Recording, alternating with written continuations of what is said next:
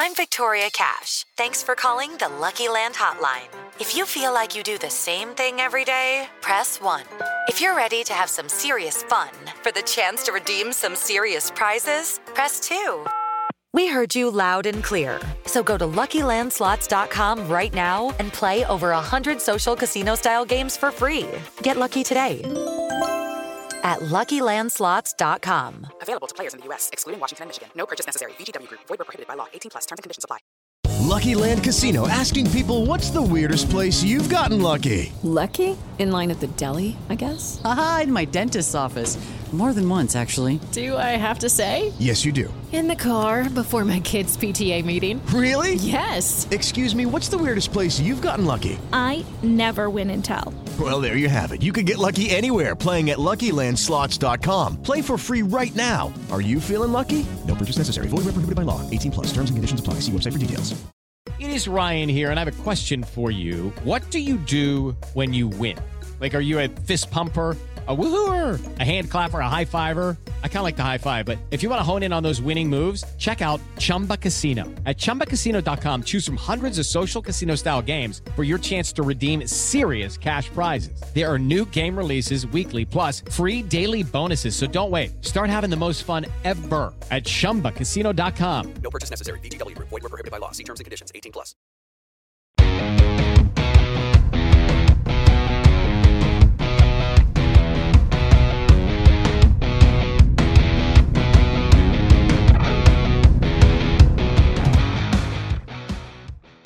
Hello everyone, and welcome along to your official mid-season review from the TII team. My name is Craig Dennett and I'm your host, kind of your host. We'll all be asking each other questions as we go along, but I'm your introductory host for this evening's podcast. I'm joined by Tommy McIntyre, Kyle McLean and Ross Chalmers as we look back over the first half of Rangers 2023-24 season. To be honest, Tommy, it felt like a full season already. Just halfway through the season. There's a reason why the camera angle's like this, because you can't see my hair starting to rapidly thin when I think of it. So I can see that, Tommy. So thanks for that. Yeah, much appreciated. Right, okay, cut. Kyle, it has felt like a long first half of the season. There's been so many ups and downs, twists and turns for Rangers. And yet we've somehow managed to get to this stage where we're in a title race, we've topped our Europa League group, and we've won the first trophy of the season. Yeah, I'd take that all day long if you'd said to me that at the start of the season. I suppose we better maybe promised that a wee bit at the start of the season by I'm sure we'll come on to him, but it's been crazy so far. But as you've just rattled off there, the list of successes that we've had, at least we've got something tangible now we can point to with a cup in the bag and topping the Europa League groups during the last 16. It's brilliant. Yeah, absolutely. We'll come on to everything that's happened over the last 4 or 5 months or so. Ross, going all the way back to the start of the summer, we were promised a rebuild. We were promised a brand new team to get excited about. We were all very excited about it. We all did umpteen podcasts about who might be coming in and who the potential successes may be. Looking back on them now, somebody delete them. how deluded we might have been at that point in time, but it was going to be such a big summer for us, and I was filled with hope at that point when we saw lots of new signings coming in, and especially a new forward line. Yeah, I love how you start with me when it's the negative stuff. I just seem to always be the guy that's rolled out, and this is Ibrox to start with the negatives. Yeah, I mean, it was a big summer. I think Michael Beale, we're going to have to mention him throughout this quite a lot, that he did promise us a lot. Based on last season, I think there was some optimism in the support, probably a lot of optimism actually. We felt this was going to be a very good season for us.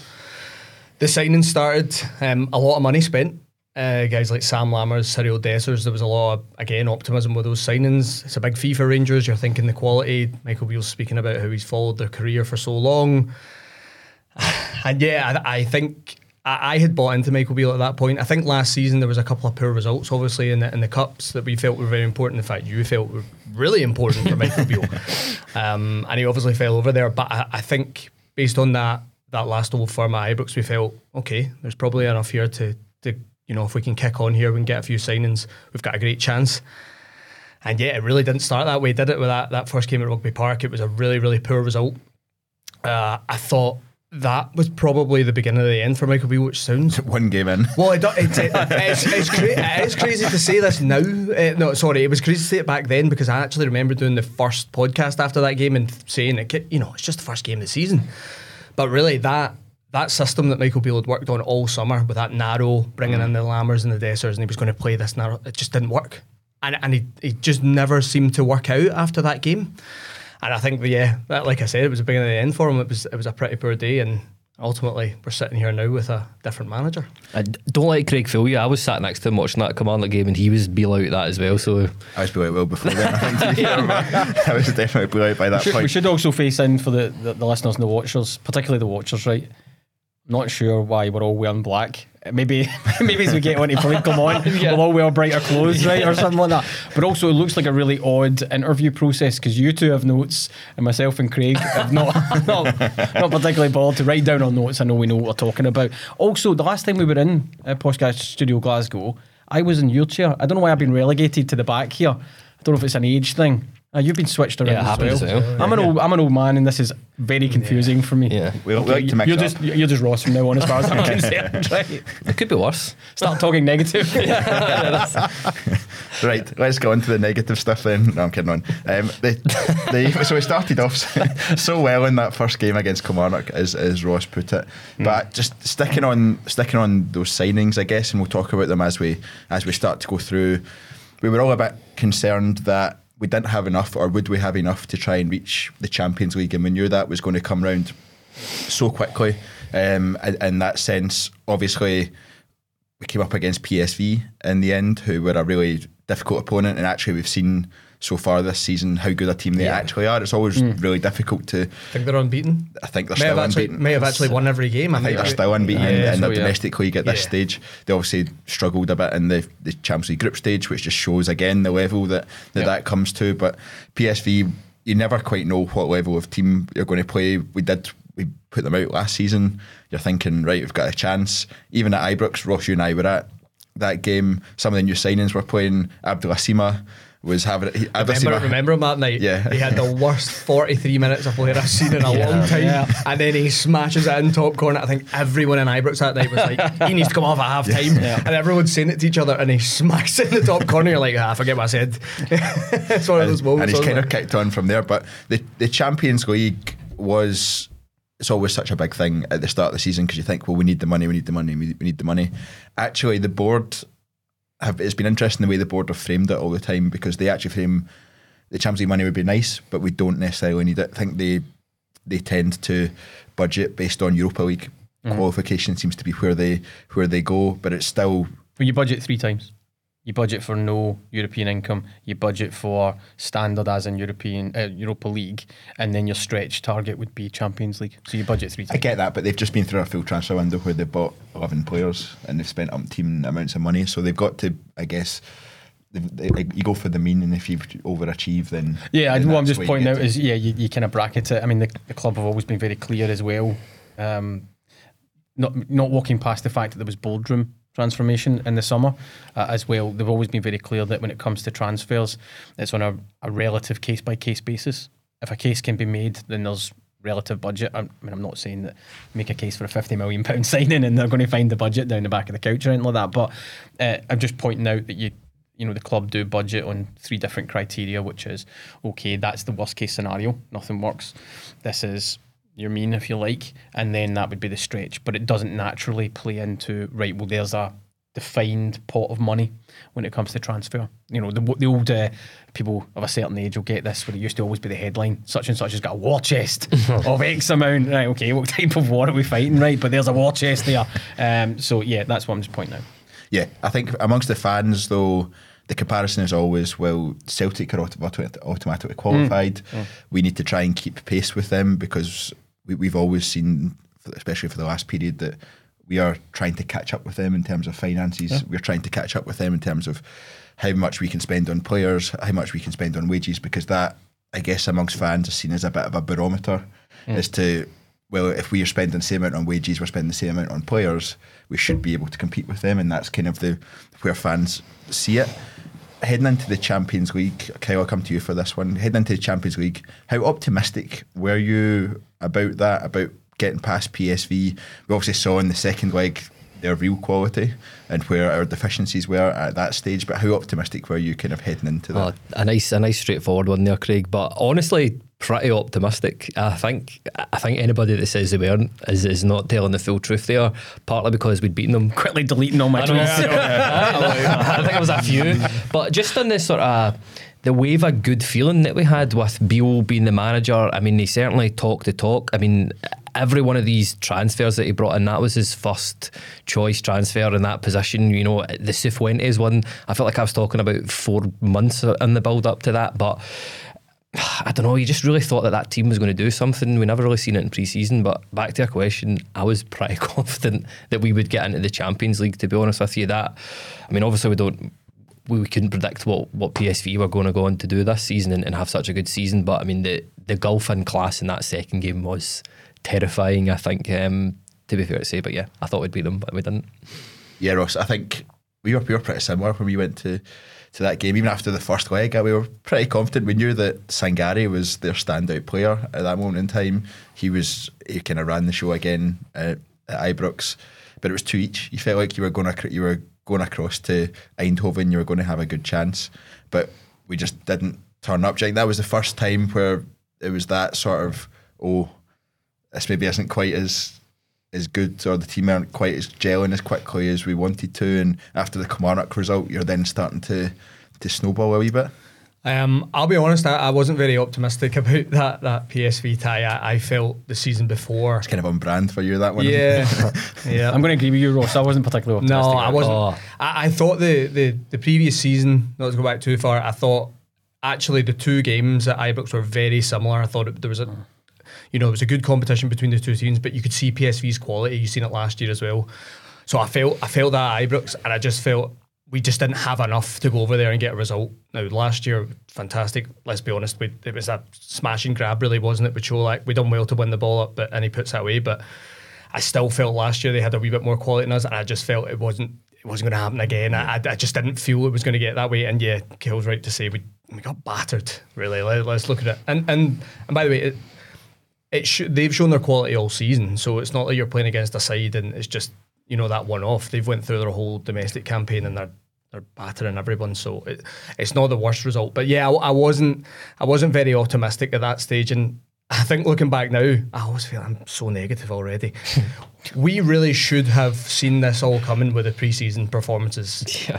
Rangers were very poor for a pre-season. And I do realise I've skipped over the Servette game where we were also poor and struggled, but I was kind of... I think you're in a way kind of right to skip over that, because it's one of those ties you just want to get through.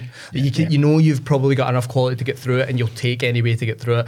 I think against PSV you knew it was going to be a bit of a stretch for us to make it, but really I remember getting past that game and going, okay, that they have a lot of quality, they're clearly better than us, but the performances were the worrying thing at that stage. I think that's what was happening.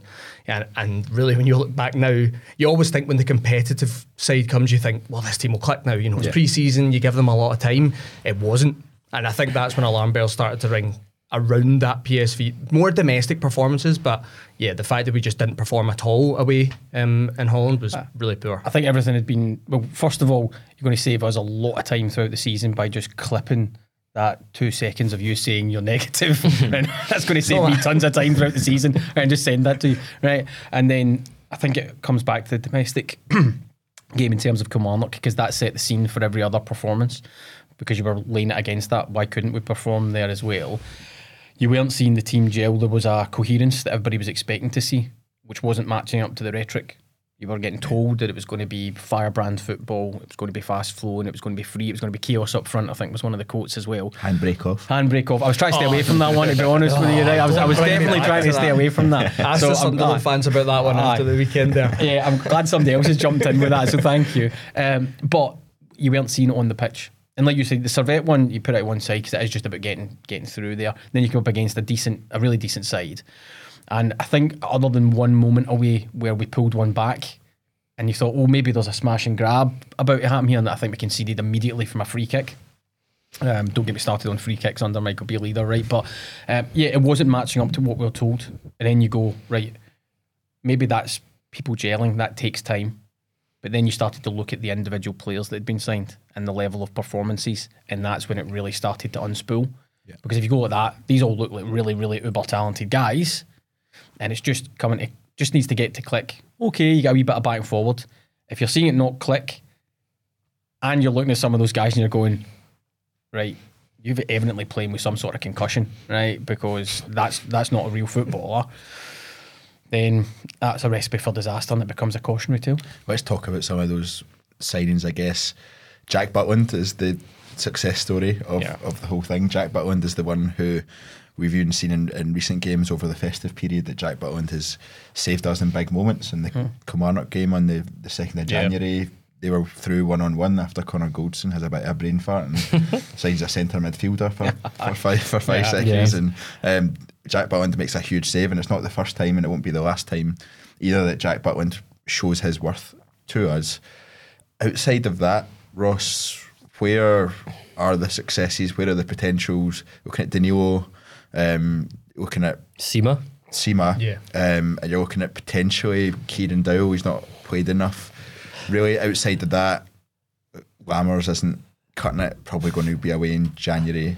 Isn't cutting it. I know, isn't cutting it. That's the politest thing I've heard so far. That is not WhatsApp material, I'll tell you. There we go. Dessers is getting numbers, but not having the overall performance. I don't think he's going to turn around fan opinion now. Where are the successes from the Michael Beale transfer window, and where are the failures in your eyes? You're now really trying to get me to be positive. Where are the successes? You're throwing it to me. Jack Butland is the obvious one, right? Yeah.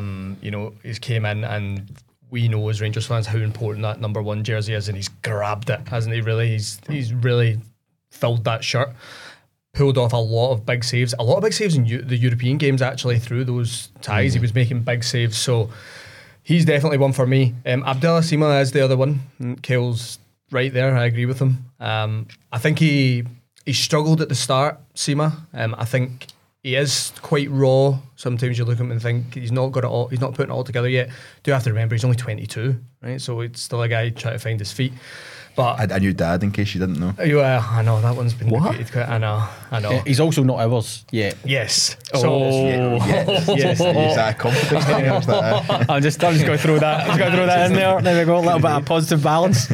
So regardless whether it's a parent or a loan, it's a successful signing. I think they are the only two you can really pick out as saying they've been successful so far. Danilo. His numbers, his return is actually... Are you putting Raskin and Cantwell outside of that because they were the season before? I'm putting them outside of that. Yeah, I'm putting them outside of that, yeah. Okay. Yeah, so... You not? Well, I'm just saying if you're looking at his transfers, are you just putting those two aside? Have Cantwell and Raskin been tremendous successes? Probably not, I don't know. I think they would be. I think both got a trophy in a year. Yeah, I think that's a success. Raskin and Cantwell have been pretty good. To be honest with you, I was more just looking at it for this summer. In fair terms enough. Of who we signed. I don't want to take everyone. I'm sure. I'm just trying to beat you, Ross. I'm just trying to beat you. Yeah, I know. Danilo, like I was saying, he's got probably good return for the minutes he's played, but again, unfortunately, he's run into injuries and he's now out. It looks like he might be out for the season, unfortunately. So again, you can't put it down. It's a success. Dujon Sterling done very well lately, been brought into midfield. Not seen enough of him to say it's a success. Has he maybe shown in the last couple of months? He could be, yes, but he's not done enough for me. Kieran Dowell, again, injuries caught up with him. Again, when he's came in, looked good. There's most of them you have to say have been pretty poor, and I don't want to be the one that talks about Sam Lars and Cyril Dessers because I'll just get labelled with negative again. So I'm going to let Kyle. You've absolutely teed me up perfectly for that one. I'll say, like, the way I'm bracketing, Butland's been the success. I think there's still question marks over your guys like Cifuentes is a name that's not been mentioned. I've done so many pods on him. I still think there's a bit of a player in there. I know he's the jury's out with some of the Rangers support, but yeah, if we're talking about Sam Lammers, it was all so positive at the start. I remember the goal that he scored against. Best player in pre-season. Oh yeah, phenomenal. And that's the last time I'll ever say Sam that Lammers and phenomenal in the same sentence. But it all started so positively with was that a goal? Was it Newcastle he scored against, right? And I was thinking, right, here's this new way of football. We're going to play high press and high intensity, and Sam Lammers is going to be the man to lead the line throughout this season. But it's not translated into that at all. He gets into the positions, but he either then can't control the ball, or he hits the ball straight at the goalkeeper, or he hits it 5 yards wide. Like, for a guy that gets into all the right positions and is we hear repeatedly how good he is in training and everyone's so impressed with him in training, to then not be able to replicate that even every now and again on the pitch is just strange. It's got to be a confidence thing. The only time I've ever seen him do it was against Dundee, and that goal scored against Dundee was an absolute screamer. But he's just, the fact it's only one out of half a season though is, that's it. It's you can't justify paying that amount of money for something like that. I mean, because I can't remember who it was that said that. I think it might have been Tav that said that Brandon Barker was the best trainer that he worked with, and I've repeatedly heard several players say that. But Trent Alexander-Arnold, Trent Alexander-Arnold coming up against him, which is, and saying he absolutely ripped him apart, but, as in he ripped Trent Alexander-Arnold apart. But if you can't do it on match days, it's not worth anything to us, and that's ultimately where the Sam Lammers lies with me. I was just going to say, the problem with Sam Lammers is you can see that he's a good technical footballer. He doesn't have any pace though, so even if he beats a man, he tries to beat him repeatedly because he doesn't have enough to get away. And I just think he's struggling with the pace of the game here in general. Like he just doesn't have enough time on the ball, and he's wanting a lot of time on the ball, especially in central areas. You've seen it that day at Rugby Park. He was picking the ball up in good areas, but he was taking way too long to release it, way too long to turn, and they were on him straight away. And it's one of those games where you look at it and go, well, this is good. Okay, he gets out of his system. He realises the kind of teams he's going to be playing against, the system's going to be playing against, but he's just never got over it. Every time you see him in a Rangers jersey, I think he feels like he's got more time than he does. And actually, I felt towards the back end there, just before the winter break, he was kind of hiding in games, and I actually think that's why he's not playing now. You know, he hasn't kicked a ball, he didn't come on at Parkhead, he didn't play in the last game there at Kilmarnock at all. He's not getting minutes, we bought him for $3.5 million, and I think that Philippe Clement is seeing the same thing that the fans are seeing. He doesn't want the ball. He's hiding now, and you can't do that in a Rangers jersey. You've got to show everything. Hey, it's Kaylee Cuoco for Priceline. Ready to go to your happy place for a happy price? Well, why didn't you say so? Just download the Priceline app right now and save up to 60% on hotels. So whether it's Cousin Kevin's Kazoo Concert in Kansas City, go Kevin, or Becky's Bachelorette Bash in Bermuda, you never have to miss a trip ever again. So download the Priceline app today. Your savings are waiting. Go to your happy place for a happy price. Go to your happy price, Priceline. It's time for today's Lucky Land horoscope with Victoria Cash. Life's gotten mundane, so shake up the daily routine and be adventurous with a trip to Lucky Land. You know what they say, your chance to win starts with a spin.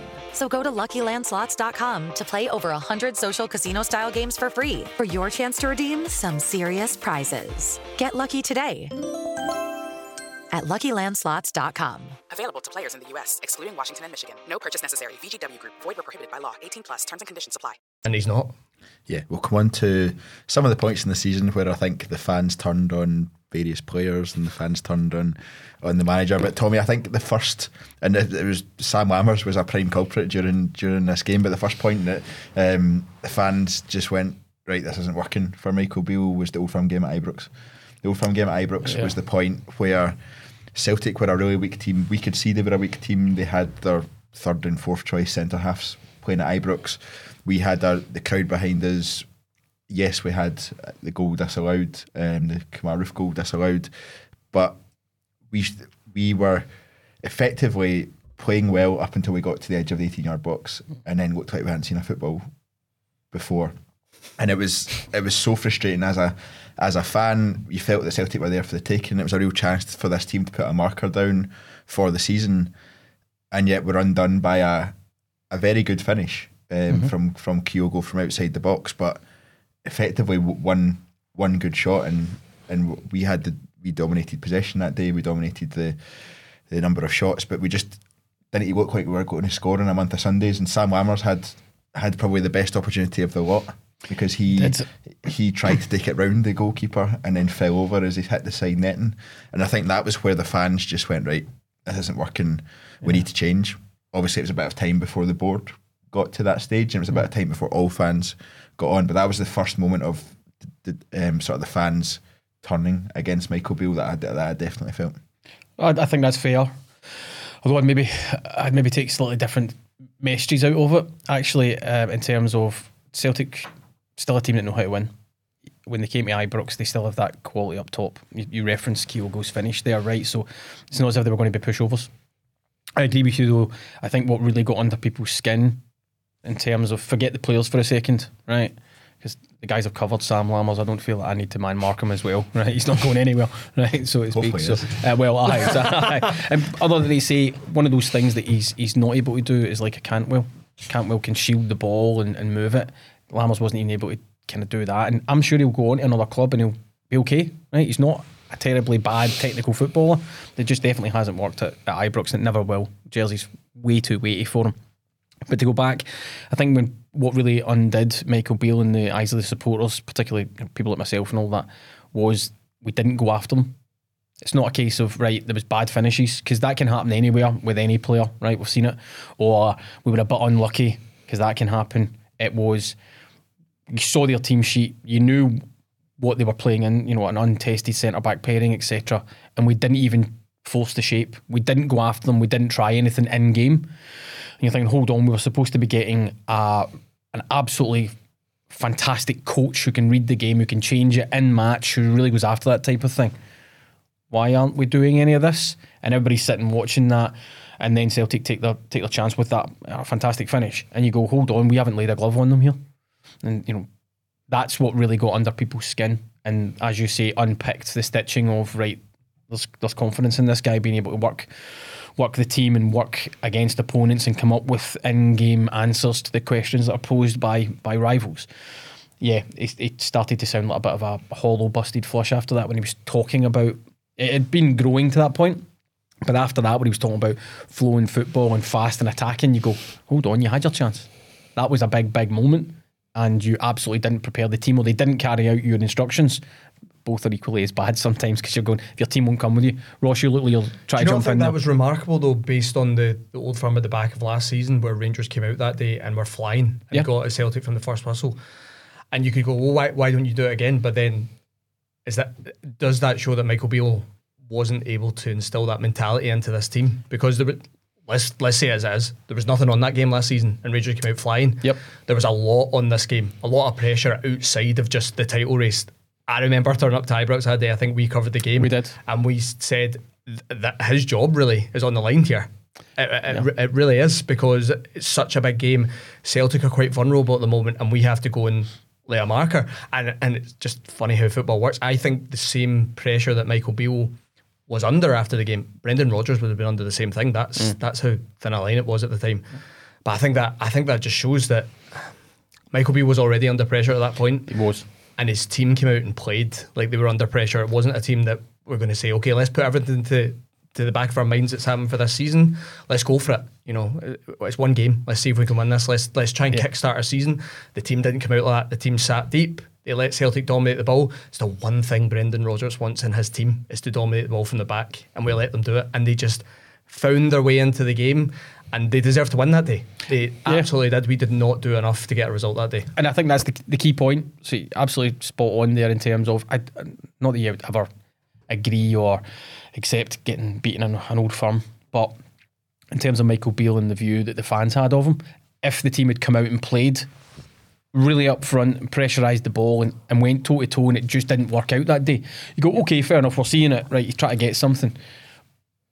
But they didn't. As you said, they sat back, we're pulling our head out in the gantry going, right, what's happening here, along with 50,000 other people pulling their head out, right? Somebody had to come along and sweep that up. But and that was the unpicking of the stitch, and you go, listen, what you're saying in press conferences and what you're telling us doesn't match up to how your team's playing. The disconnect is quite apparent at this point, and you're on borrowed time. Yeah, absolutely. We'll go on to talk about the final moment, and Tommy, you and I were the ones on the gantry when it was the Aberdeen game. Am I the thread now? Am I the negative thread? Hold on a minute. Yeah. Yep. Angel of Death in the gantry, waving. Glad everyone's realising that. Yep. Thanks for that, Ross. Kyle, it was kind of up and down. We weren't playing well, but we were still getting some results in the league. We dropped a couple of points here and there. Europa League was kind of bubbling along without anything impressive happening there, really. 1-0 win over Betis, I guess, aside, because that was a really good one. But what was the point for you where you thought, this isn't going to work, it's not going to recover, it's time for Michael Beale to head for the exit door? It probably was not too long after that Old Firm game, to be honest with you. As I said, it's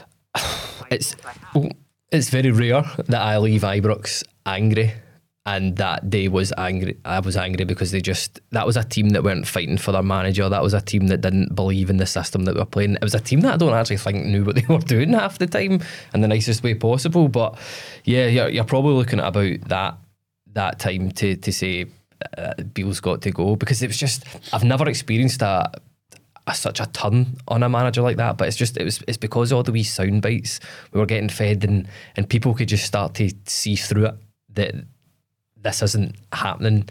But yeah, at that time it was time for him to go. That was the most toxic I've ever seen Ibrox after that Aberdeen defeat. Well, during and after. Yeah, that was. I was going to say game. Before we get to Aberdeen game, what about the Motherwell game where we won? Oh yeah, the Motherwell game where we won. Yeah, it was toxic when you've won a game. Yeah. You know it's pretty bad. Were they booed at full time that day? Yeah, won they the were. game. Yeah. And I think I really don't. I actually remember Michael Beale in the presser after that one. He was not happy with the reaction from the fans that day. I think he might have called it out.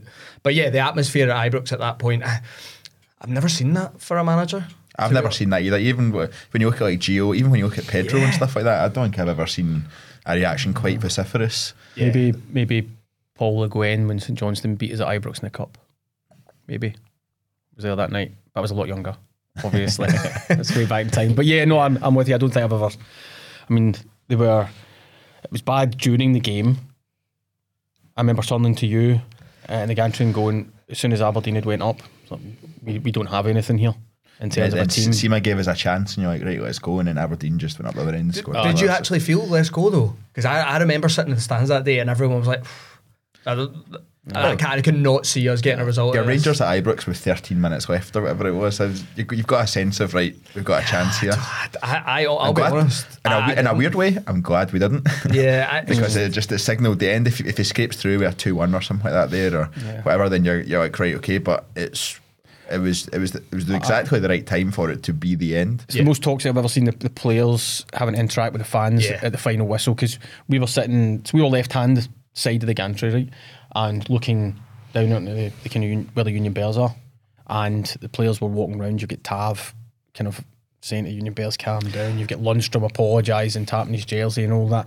You've got Cyril Dessers just walking in a circle like a broken man. Yeah, he was the last man. I remember you saying he was the last man out, and he was the one that was getting the most abuse out of anyone. He was the last man walking round, and you're like, just get him off the pitch. I felt that was a failure of his teammates and his coaching staff. You don't let that guy be the last guy up the tunnel for people to take things out on. I think Lammers had disappeared. Ben Davies was called back by... I think Tav, I remember watching this, Tav has shouted on, I think it was Dujon Sterling or Rabbi Matondo, and said, get Ben Davies and get him to come back on, walk over to the fans. No, Davies went right up the tunnel.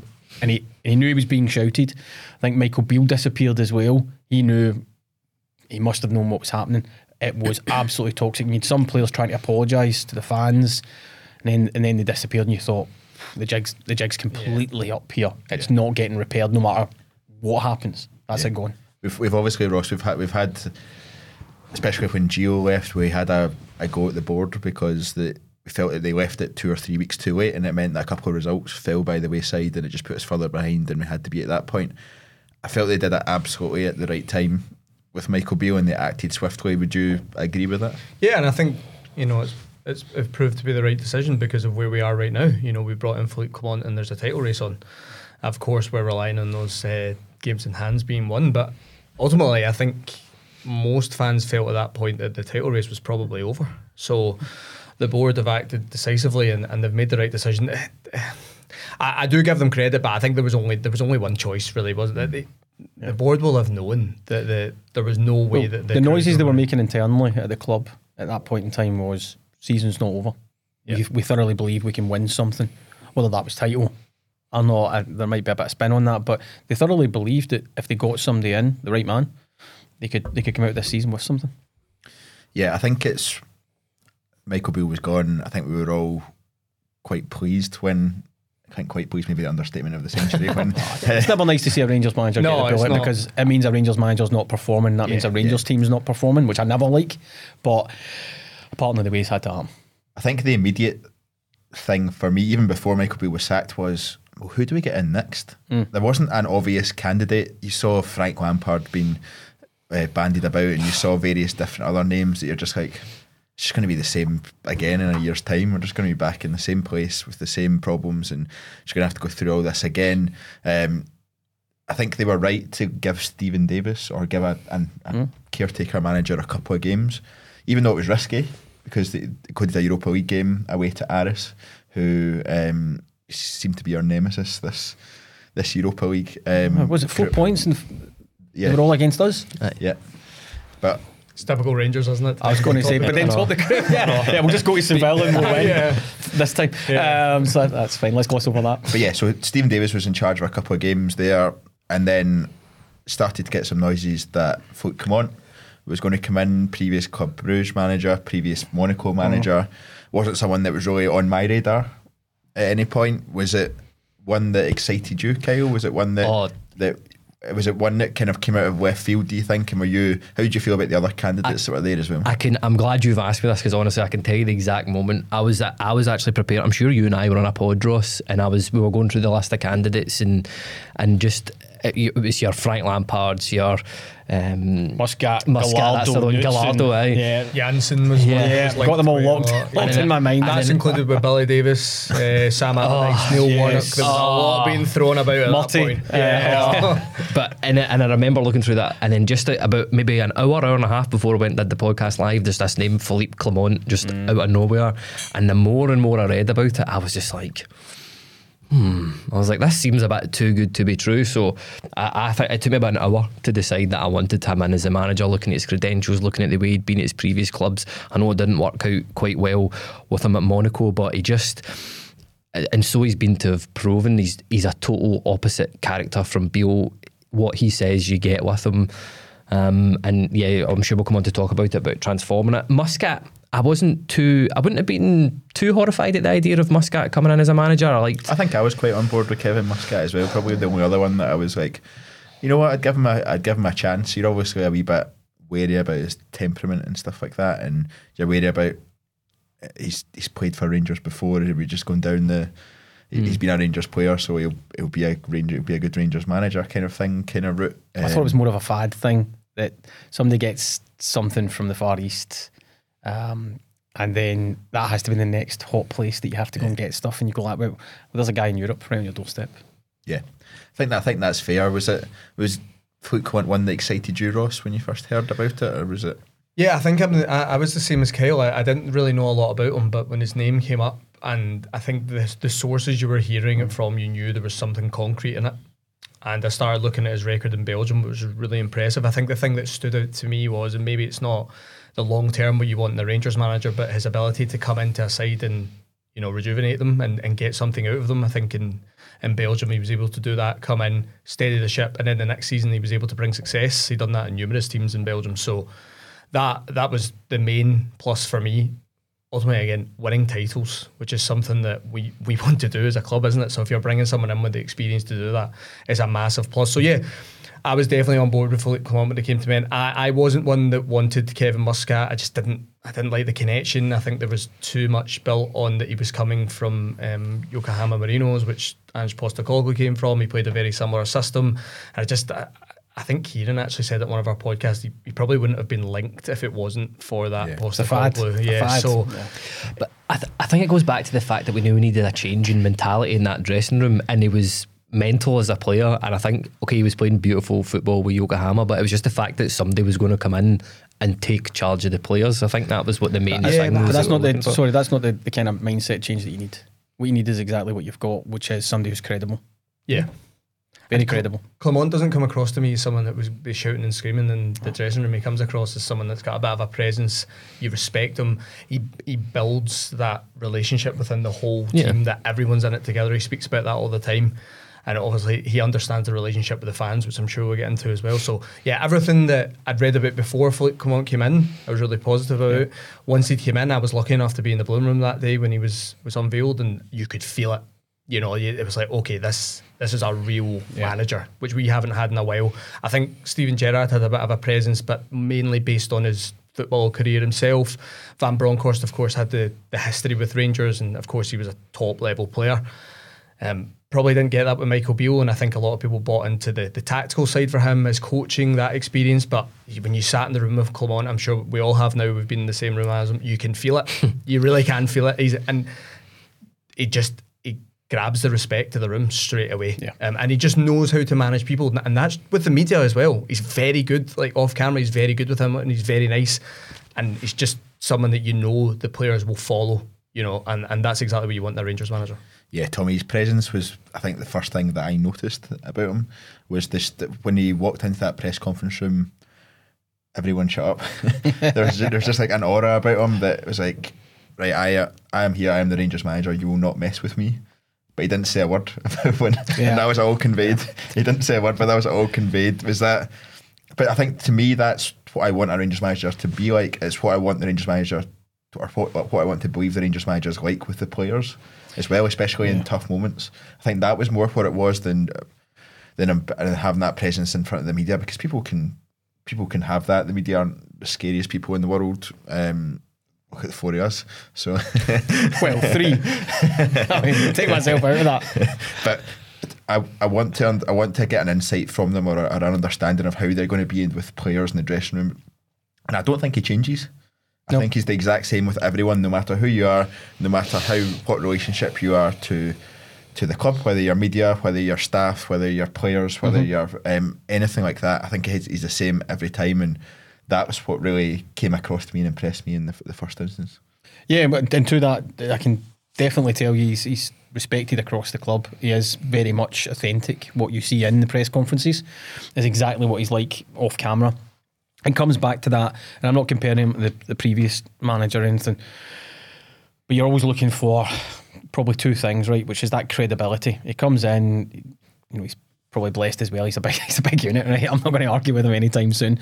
But also he comes with that, I've won titles. I've not won the odd cup here and there.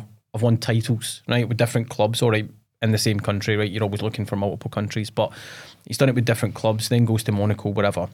But he's a credible, respected name. Then he comes in and deals with you respectfully as well, and he gives you legitimate answers, and he'll tell you up front, I'm not dealing with that question. It's really that simple. I want to talk about this, and this is where it is. And then, in terms of building that rapport with the fans, he takes that really, really seriously and wants the club to be that kind of community family feeling. But also he turns to them and he goes, oh, by the way, I'm getting a better tune out of some players that haven't been performing. You can see what I'm trying to do in terms of front foot pressing, and first trophy of the season, there you go, and I've got us back into the title race. You put those things together and you go, oh, not only does he talk a good game, and he does it in a way that's, I've been there and I've done it, guys, but also, and this will translate into the players in the dressing room as well, but then he also turns around and goes, and I've backed it up. Just don't listen to me. Look with your eyes. Teams, it's not stellar football, right, because he's dealing with some of the same players, right, and some of the problems, but he's been pragmatic in terms of getting victories, and I will take pragmatism all the time. I say it all the time. That's what he's been able to do. Then he translate that into changing. So he looks ahead now to how he can fashion a team that more coherently represents him. But in terms of previous incumbent of the managerial chair, it's night and day, because when he does turn to you, if you've asked him a question or you're in his presence or anything like that, you're in the presence of a proper football guy who thinks deeply about it, not just the physical side of the game and the tactics, but the mental side of the game. And he translates that into the team as well. But he's also thinking about every single part of the club. There's a reason why we've went right after the scouting area. There's a reason why we've went right after the analytical side of it as well. And there's a reason why we went after the recovery and the fitness area. These are all areas that he identified. He's watched every single game prior to coming in, and he saw things that he did not like. And that was part of the conversations with the board as well. I expect some of this stuff to change immediately. Okay. And then it all starts to come together. Right now, he's been an unqualified success. Yes, you would have loved to have won the last Old Firm game. We'll come to that, right? But unqualified success. Get yourself back in the title race. Make this team relatively credible. If you can, qualify in Europe. That's all right, I'll top the group. And by the way, try and win a trophy. I'll win the first one that's available. Those are some pretty big ticks with that squad the way it currently is right now. Yeah, we'll come on to various points that you've raised there, Tommy. You kind of just blown the agenda as you normally do. He did it earlier. Kyle did it earlier, so I did it. I did it in a very clipped way, right? so that nobody can walk past me when we get to these points later on. Kyle, from your perspective though, Okay, round 2. Name something that's not boring. A laundry? Ooh, a book club. Computer solitaire, huh? Ah, sorry, we were looking for Chumba Casino. That's right, ChumbaCasino.com has over 100 casino-style games. Join today and play for free for your chance to redeem some serious prizes. ChumbaCasino.com. No purchase necessary. Void where prohibited by law. 18+ terms and conditions apply. See website for details.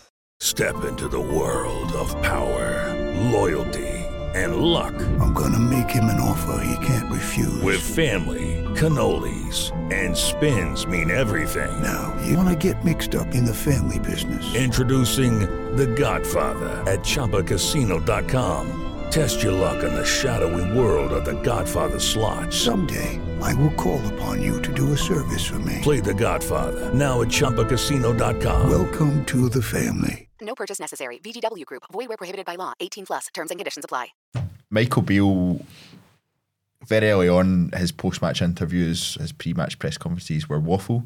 See what you really think, Craig. They were, and I think Sunderland fans are seeing that as well. Yeah. With what they're seeing early doors, but you always felt he didn't watch the same game that you watched as a fan. You always felt that he was not seeing the same things from the team that you were seeing as a fan. With Fleet Clement, that's completely different. How did you view that? How do you view that change in terms of, as Tommy said, bringing everyone on board early doors for Fleet Clement and actually just getting the belief with the fans and getting the fans behind the manager? Yeah, well, he's been very clever the way he's done it. Like, I think the one thing that you can respect from a Rangers manager above all else is honesty. And I think the things that he said, it has translated to that on the pitch. I mean, he didn't come in and you know, try and feed us a line. He's come in, he's been very matter of fact. You know, it's okay, I need to get the fans back on side. That was a big word, wasn't it? Synergy and getting them, you know, talking about the playing style. Or I think he referred to some poor lateral passing in the early part of the season, you know, and he said that'll change. It seems to have changed.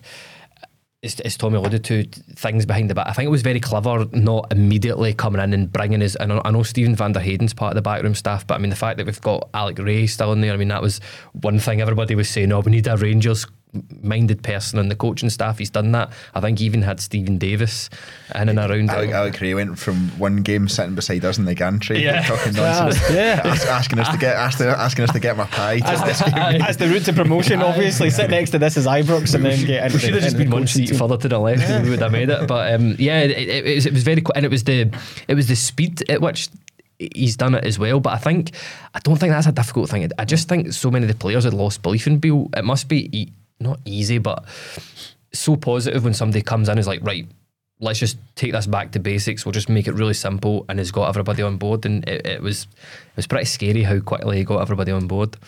Yeah, Ross, it was important that Fleet Clement came in. We went on a winning run. We just tried to, I guess, hang on to the coattails of Celtic, who were 8 points ahead at that point. Just keep ourselves in it as close as we can, get to the point we're at now, get to the winter break and take stock and see where we are. We've obviously made a lot of progress thanks to the consistency that's come from that.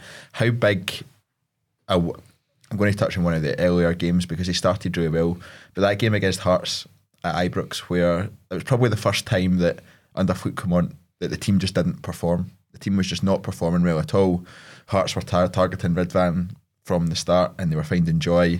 And it took until the 96th minute, I think it was, for us to take the lead and go 2-1 up. How important was that for just keeping everything going, keeping everything ticking over, keeping the fans' belief in what was happening, and keeping, I guess, probably the players' belief as well? Because Fleet Clement came in, he's taken the exact same players that were there with Michael Beale. He's not had the chance to bring in any new ones, really. Obviously Fabio Silva in the last few days, but up until then he's taken the exact same players that we were all lambasting in every way possible, and he has taken them and he's transformed them into a team that is winning the games they're expected to win, playing better football. Yes, they're still making some mistakes, but they're getting there, and you can see game by game the progress. How important was that win at that stage to do that, and how impressed have you been with the fact that he has taken the same squad but transformed them?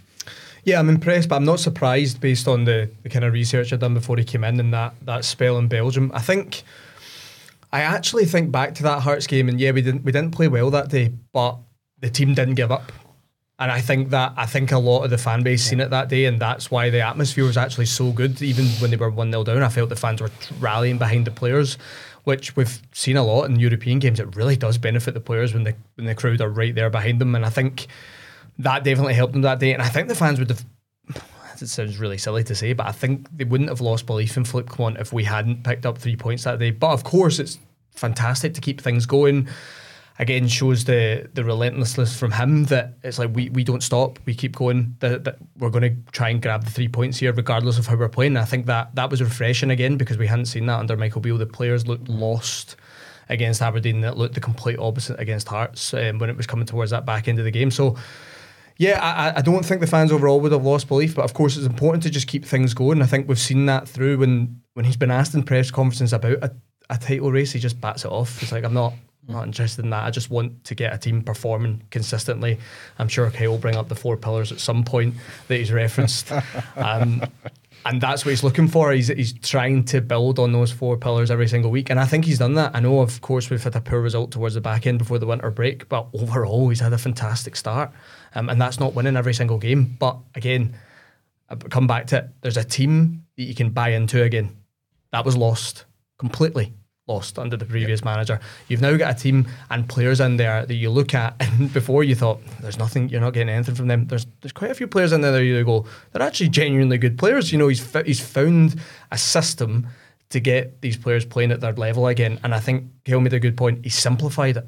He's just went to a simple 4-2-3-1. He's put people in positions that make sense to them, and you've seen the team kick on. I'm sure things will continue to grow, and when he brings in his own players, I'm sure he'll continue to change things. But as is, he's looked at the squad and he's went, this is what I've got, this is what I've got to work with, and this is the best, this is the system that's going to get the best out of them, and that's great to see. Yeah, Tommy Ross touched on the backing of the fans there. I thought it was really interesting. So Philippe Clement came in, one of his first games was Sparta Prague at home.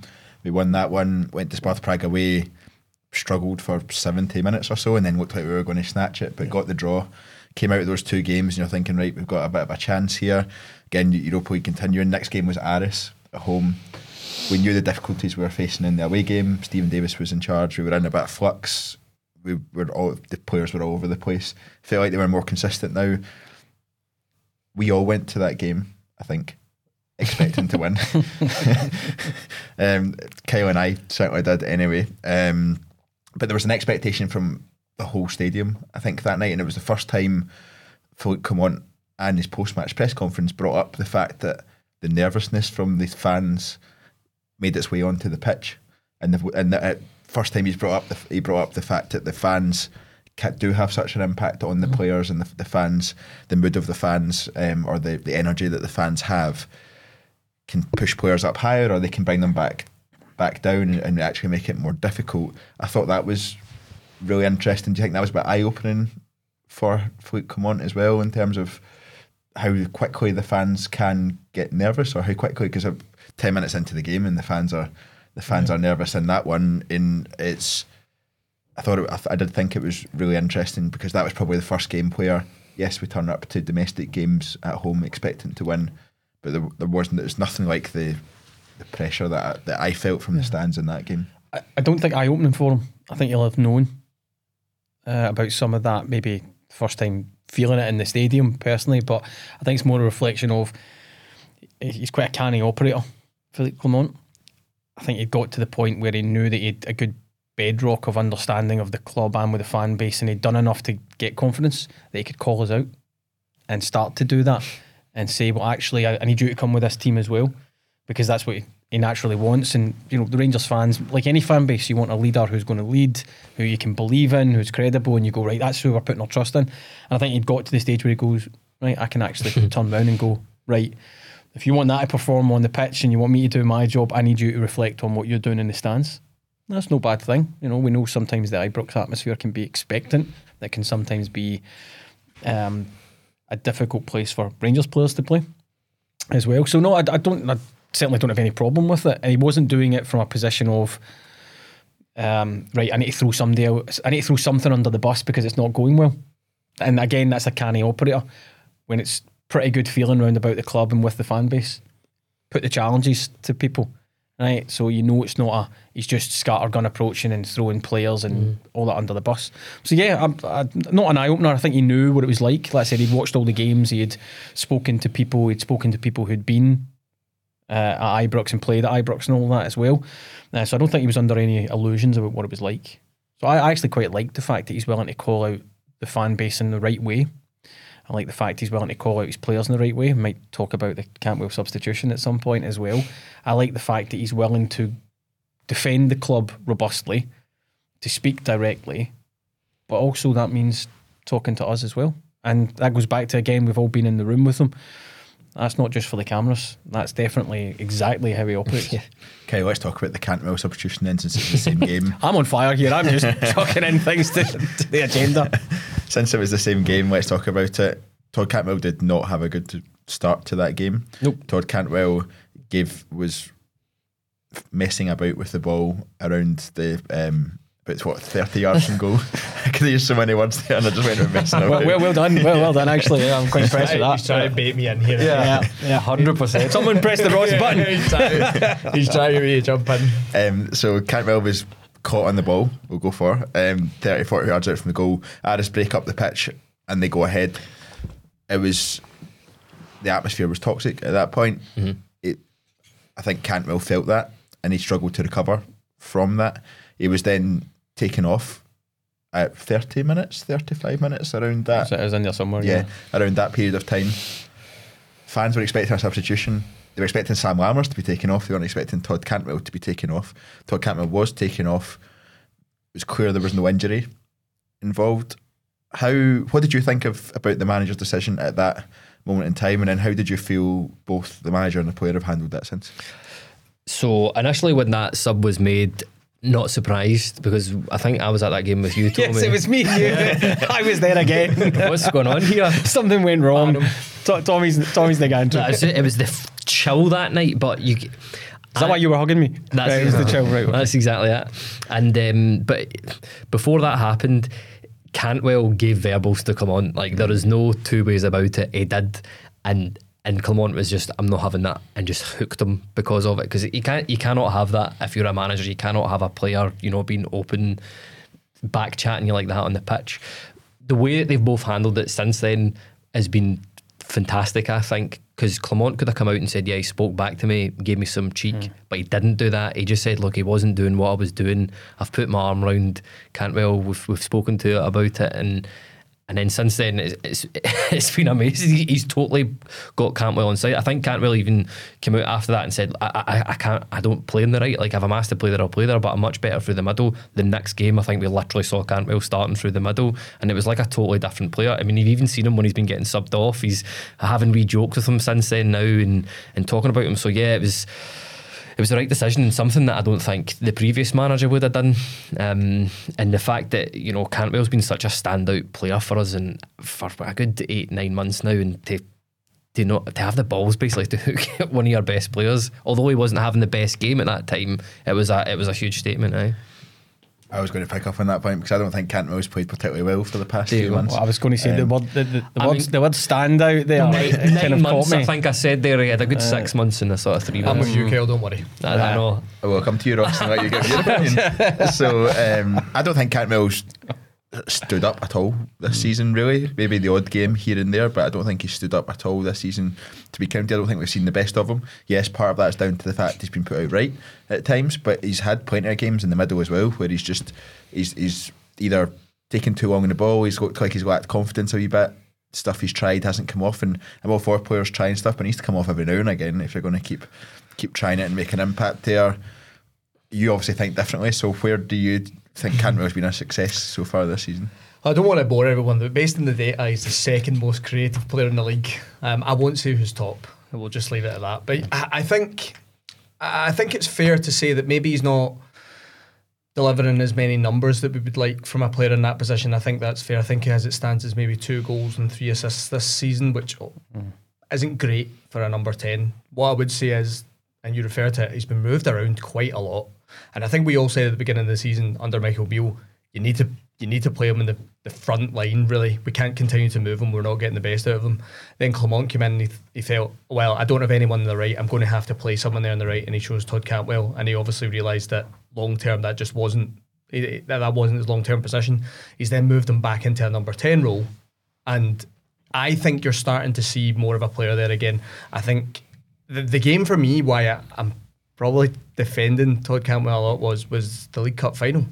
The second half, I really feel it was Todd Cantwell that pushed Rangers on that day. I thought he was the one that was trying his best to make something happen, driving with the ball, wee cute passes. I think there was one point where Aberdeen were breaking as well and he makes a last-ditch sliding tackle. I felt that was a real performance from Cantwell that day. Can he do things better? Can more of the things he tries come off? Yeah, of course. But I want a player in that position to take risks.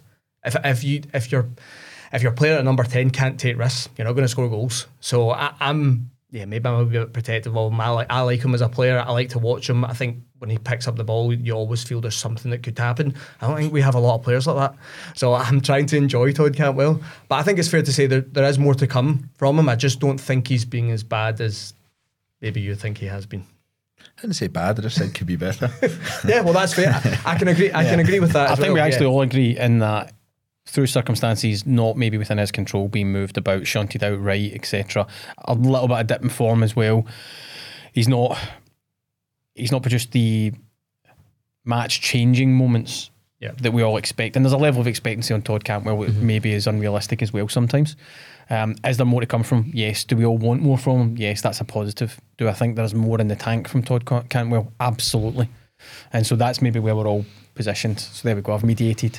I've brought us all together there. So that's probably where I sit as well in that. I think there's more to come from him in a match changer sort of scenario in that, right? Did he grab the game by the scruff of the neck? Did he have that big moment? I think that's what I'm looking for from Todd Cantwell. He needs that performance he had in the Old Firm at the end of last season, this season, doesn't he? Yeah, that's a fair. He needs that big moment to come this year. Chucking this in there, but if we have somebody better at finishing up front, Todd Cantwell's season looks a whole lot better this year. Yeah. I don't think anybody's going to dispute that particular point. Yeah, I think that's fair. You mentioned the League Cup final, so we'll come on to December, which we knew was going to be a huge one for Rangers. We needed to come through December pretty much unscathed if we were going to be competing on all three fronts. We had the opportunity to lift the first trophy of the season, which we knew would be huge. We faltered in that area so many times in recent years that we knew that just get that winning mentality within this group again and let's see where they can go. We were already winning games. We knew that we were going into the League Cup final on the back of being away to Real Betis in Seville, where the weather plays a part because it's roasting. Real Betis hadn't lost a game. They were unbeaten at home for however long. I can't remember how long. I think they'd just drawn with Real Madrid 3 years before. Exactly. So tough place to go. Yeah. We'd beaten them at Ibrox, but you knew how good a team you were coming up against. We put a poll on our Twitter feed saying if you could have one or the other, which one you going for? There was loads of discussion that week around, well, we need to rest players somehow. How do we go about doing that? In the end, we played our best team in both games. Went away to Betis, saw Cyril Desser's finest moment in a Rangers jersey, and that'll probably remain as his finest moment in a Rangers jersey, going by how things have gone since. But that was a great performance that we saw out in Seville that night, and then we came back. We won the Viaplay Cup final. Wasn't the nicest game in the world to watch, but it's all about winning at that stage, and we got over the line. James Tavernier again playing a hugely important role that is too often forgotten. I think how big was that week, Tommy, do you think, in terms of just, right, this team is back, this team's arrived for this season and we're all behind them and we're all moving in the same direction? Actually, the belief that yes, they're winning, but they can take that next step and really when it matters they can stand up. Seminal, absolutely seminal in terms of the season and Philippe Clement and relationship and all that stuff that we've spoken about. It's a very fine line between belief and delusion, right? And belief has to be driven by momentum and tangible success. So you go, right, we go away to a really, really tough place, arguably the best team in the group, right, player for player, and beat them in their home patch, right? I think they'd been unbeaten this season up to that point there. And then you win that first trophy, which is huge because that has always been a stumbling block and a mental stumbling block as well. I liked in those moments the fact that we did it different ways. I think I said this at the time, which is you go away to a place like Seville, you go to Real Betis and you play a team who are footballers, right? And you go toe-to-toe with them and you beat them by playing football. We didn't snatch and grab it, we went toe-to-toe with them, right? Then you come back and in a really pressurised, important cup final, you get down in the trenches next to industrial level hoof the ball football with Aberdeen, right? Because they didn't turn up to play football, they turned up to kick and rush, right? And so, right, we got in next to that. We produced bits of quality, but we also stood up to the physicality. We stood up to the pressure. We did everything we had to do. And you go, right, how did it all shake out? 3 points in top to group. All right. And I'm got a winner's medal around my neck. And you did it in 2 different ways. That's what I absolutely loved about the way Philippe Clement got that team to work and the way that the players did that as well. Because if you can win in those 2 environments, it bodes really, really well. And then cycling on into the rest of December, really important as well. But that week crystallised everything that we hope Philippe Clement will continue to deliver.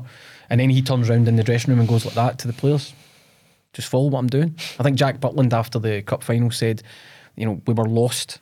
We always felt we had talent, but we were lost. He's come in and he's simplified it. Yeah. Right, guys, keep it simple.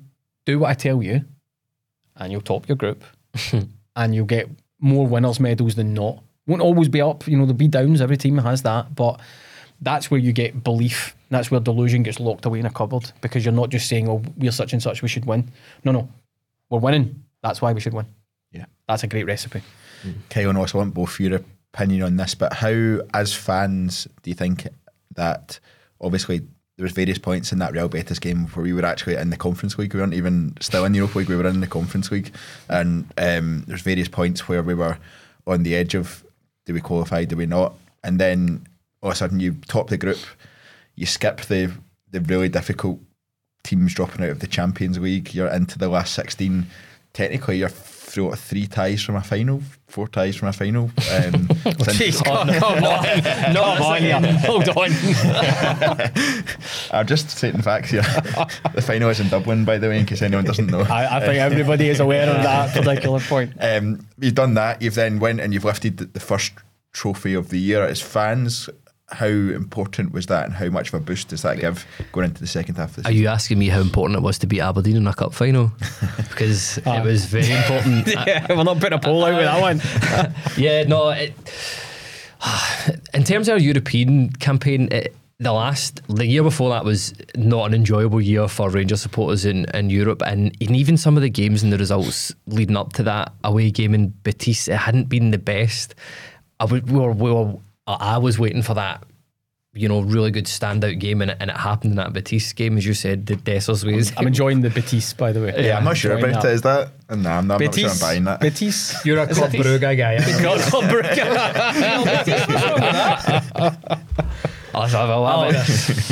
I'm going for it. Where was I? Beating the other team for Seville. It was brilliant, and then obviously it's just the fact to have something tangible to point at, to go, here guys, you can actually do this. And I think that's what's driven and blown the belief into the squad. Yeah. I should say, just before you go on to Ross as well with that question, and I agree with what you're saying there, Aberdeen were not the important thing. They are never the important thing, right? They were just the wall in the kicky game, right? In terms of, they were just there to be in the cup final. Beating them in the cup final is not important. Rangers winning the cup was the important part of the story. I just want to make that absolutely clear. Yeah. It's always nice to be Aberdeen, though. Oh, well, aye, of course, but they should be used to that by now. Yeah. Yeah, I think the Viaplay Cup win was way more important than Europe for the team. Not for the obvious reasons, right, win the trophy, but we have seen this Rangers squad before playing European ties where the pressure is off, and they've delivered. They've got some remarkable results. You think of that run to Europa League final, that game in Dortmund was ridiculous. I've never seen anything. I actually remember when the Lundstrom goal went in, I started laughing. It's just one of those moments where you're like, what is going on? So I've seen the team perform at this level before when, like I said, there's not a lot of pressure. But coming back to the Viaplay Cup, it had been building in the week, as it always is in the media. There's penalties, things like that, and I think there was a lot of pressure on Rangers. I think Aberdeen, there wasn't any pressure at all. They were just coming in to see if they could ruin our day, really, and take a trophy with them.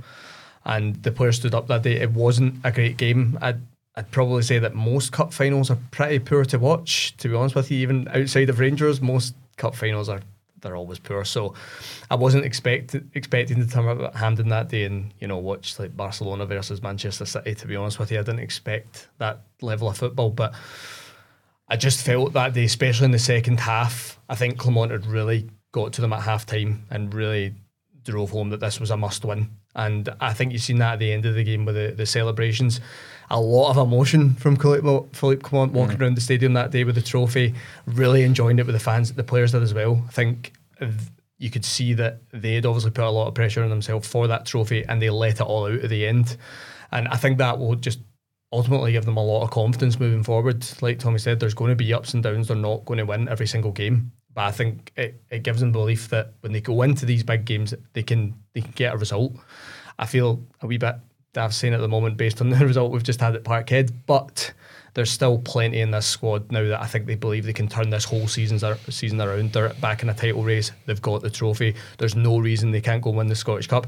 And do you know what? You were talking about ties to a final. Maybe we wouldn't go that far, but I think there's certainly enough belief in the squad that they can make a dent when they come back into that last 16 in Europa League, and that's what we want, isn't it? Yeah, absolutely.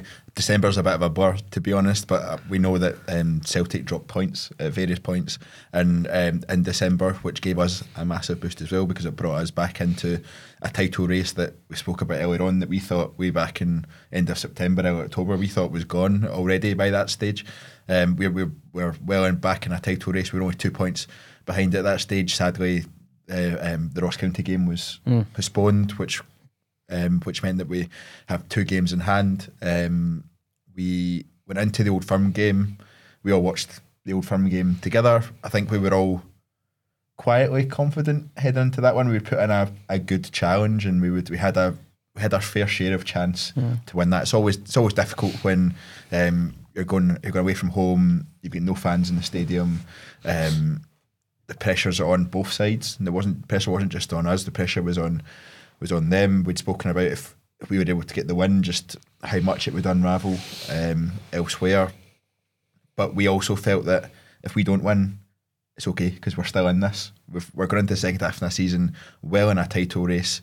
We know we will drop points at some point, but we also think Celtic will drop points at some point going into the second half of the season as well.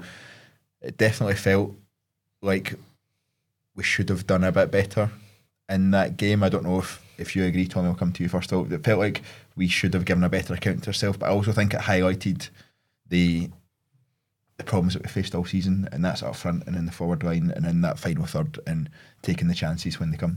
Yeah, I think, but broadly agree with that. I mean, one scratch doesn't scrap the car, so to speak. So yeah, it was a poor result, poor performance in the second half, but it doesn't throw us out of the title race. You know, if people would have been, you know, thinking, well, by the way, you get to the end of December, you'll have had an Old Firm defeat. That, if you win your other games, puts you 2 points behind, and you've won the first trophy, and you've qualified as group winners.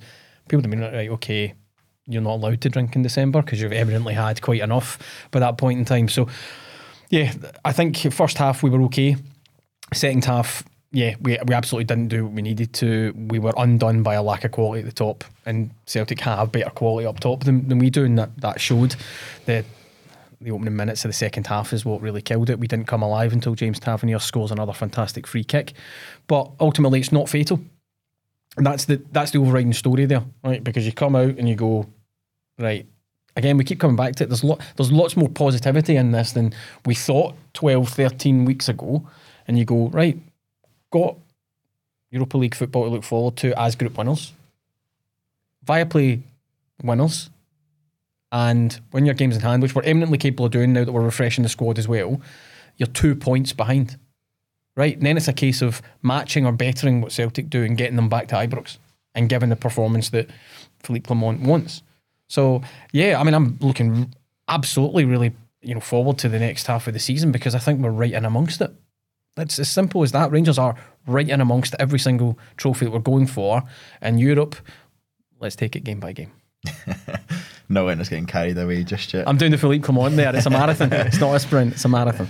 Kyle, Old Firm game, and give your thoughts on that if you wish. I think Tommy's covered quite a lot of it. But, nailed it. I've absolutely nailed it. But in terms of looking ahead now, looking ahead to the second half of the season, looking ahead to what you feel this team can offer or what you hope for from this team, where does that lie? Well, obviously you want to win the league. I think we've touched. Is the league the most important one? Yeah, that's not even a question for me. It's every year the league is the most important, but it's the fact we've got a wee bit of belief. I'm absolutely fascinated to see how this transfer window will play out. It's so cliche, but he's not got his own players in quite yet. Fabio Silva, we've seen a wee brief glimpse of him, as you already alluded to. I think one of the major failings in that Celtic game was we didn't have anybody sufficient enough up front. The fact that we have addressed that even before the window officially opened, and we had a guy in playing against Kilmarnock, a new forward was brilliant. Even though it is a loan, I think that's a market we might explore more in the January transfer window. But just to keep the consistency, just to see, you can see a real style of play. And what I mean by that is we have different ways we can attack, and as long as that continues under Clement and we defend well and we keep up these clean sheets that we've been keeping as well, I don't see why we can't do it. You have the same mindset, Ross? The league is the most important for me every single year. That won't change. So I agree with Kyle there. I think January transfer window will be crucial. I don't think Rangers will do a lot of business, but they certainly have to do business at the top end of the park. They've obviously, like Kyle said, brought in Fabio Silva. Looks a good player. We have to wait and see with that one. We've seen other players like Emmanuel Dennis, who Clement worked with briefly at Club Brugge. So that's definitely going to be an area that I think Clement really recognises we need to strengthen. I think we will. So interestingly enough, I think the other side of the city will be in exactly the same position. I think they realise they need to strengthen as well. So both clubs are going to go for it. And really that's a huge positive for me because, like you said before, we weren't in it. I think when Beale got signed, I think I said we were out of it, and I'm, I'll admit that now, and because we're back in it, I might not have admitted that if we were away. I'd probably still say that we had a chance. But I'm with you. I have a lot of confidence going into the second half of the season. I think there's a good squad there. I think we've started to see players coming back now. Clement spoke about that in his press conference after Kilmarnock, saying I think he actually referenced there was 11 players out at one point. And I think it's fair to say he's not happy about the injury situation. If anyone asks him about it, he's quick to shut it down. So he's happy. There's a lot of players coming back. I'm really, really confident. Hopefully we do some good business in the January window and we push on. Yeah, I was smiling there. I was expecting you to say Club Brugge to join Kyle on his Betis. That's what I was thinking. I was looking across the table saying, say it. I've said it enough on the podcast. I don't want to ruin it. It's like Nico Raskan, isn't it? Yeah. Yes. Absolutely. In a friendly between Club Brugge and Betis. So there we go. Yeah. What other way do you say it? I've been sitting here for the last 30 minutes. Betis. All right, okay. I'm with you, Kyle. Honestly, it is Betis. That's fine. And on that note, I think we will round off the podcast there. Thank you very much to you all for. Did I not get to say that? I think we're going to do something. In the there we go. Right, Would you like to say? I think we're going to win the title. I think we're in it. We've put ourselves in a great position. Philippe Clement, the guys have referenced the transfer window. There we go. Yeah, we have absolutely put ourselves in a great position going forward, and much more to look forward to than I thought we would have. Sort of 12, 13 weeks ago, as you said, Tommy. So thank you very much to you guys for joining us. Thank you very much to everyone for listening and watching. That's been our sort of mid-season review. We're very much looking forward to what's going to happen in the transfer window. We're very much looking forward to what's going to happen once the winter breaks over and beyond. So make sure you stay tuned to the TII YouTube channel. Drop a like on the video if you've enjoyed the content. Make sure you subscribe, turn on those notifications, and you'll be able to find out every single time we go live. All it's left to say is thank you very much for listening. Until next time, goodbye.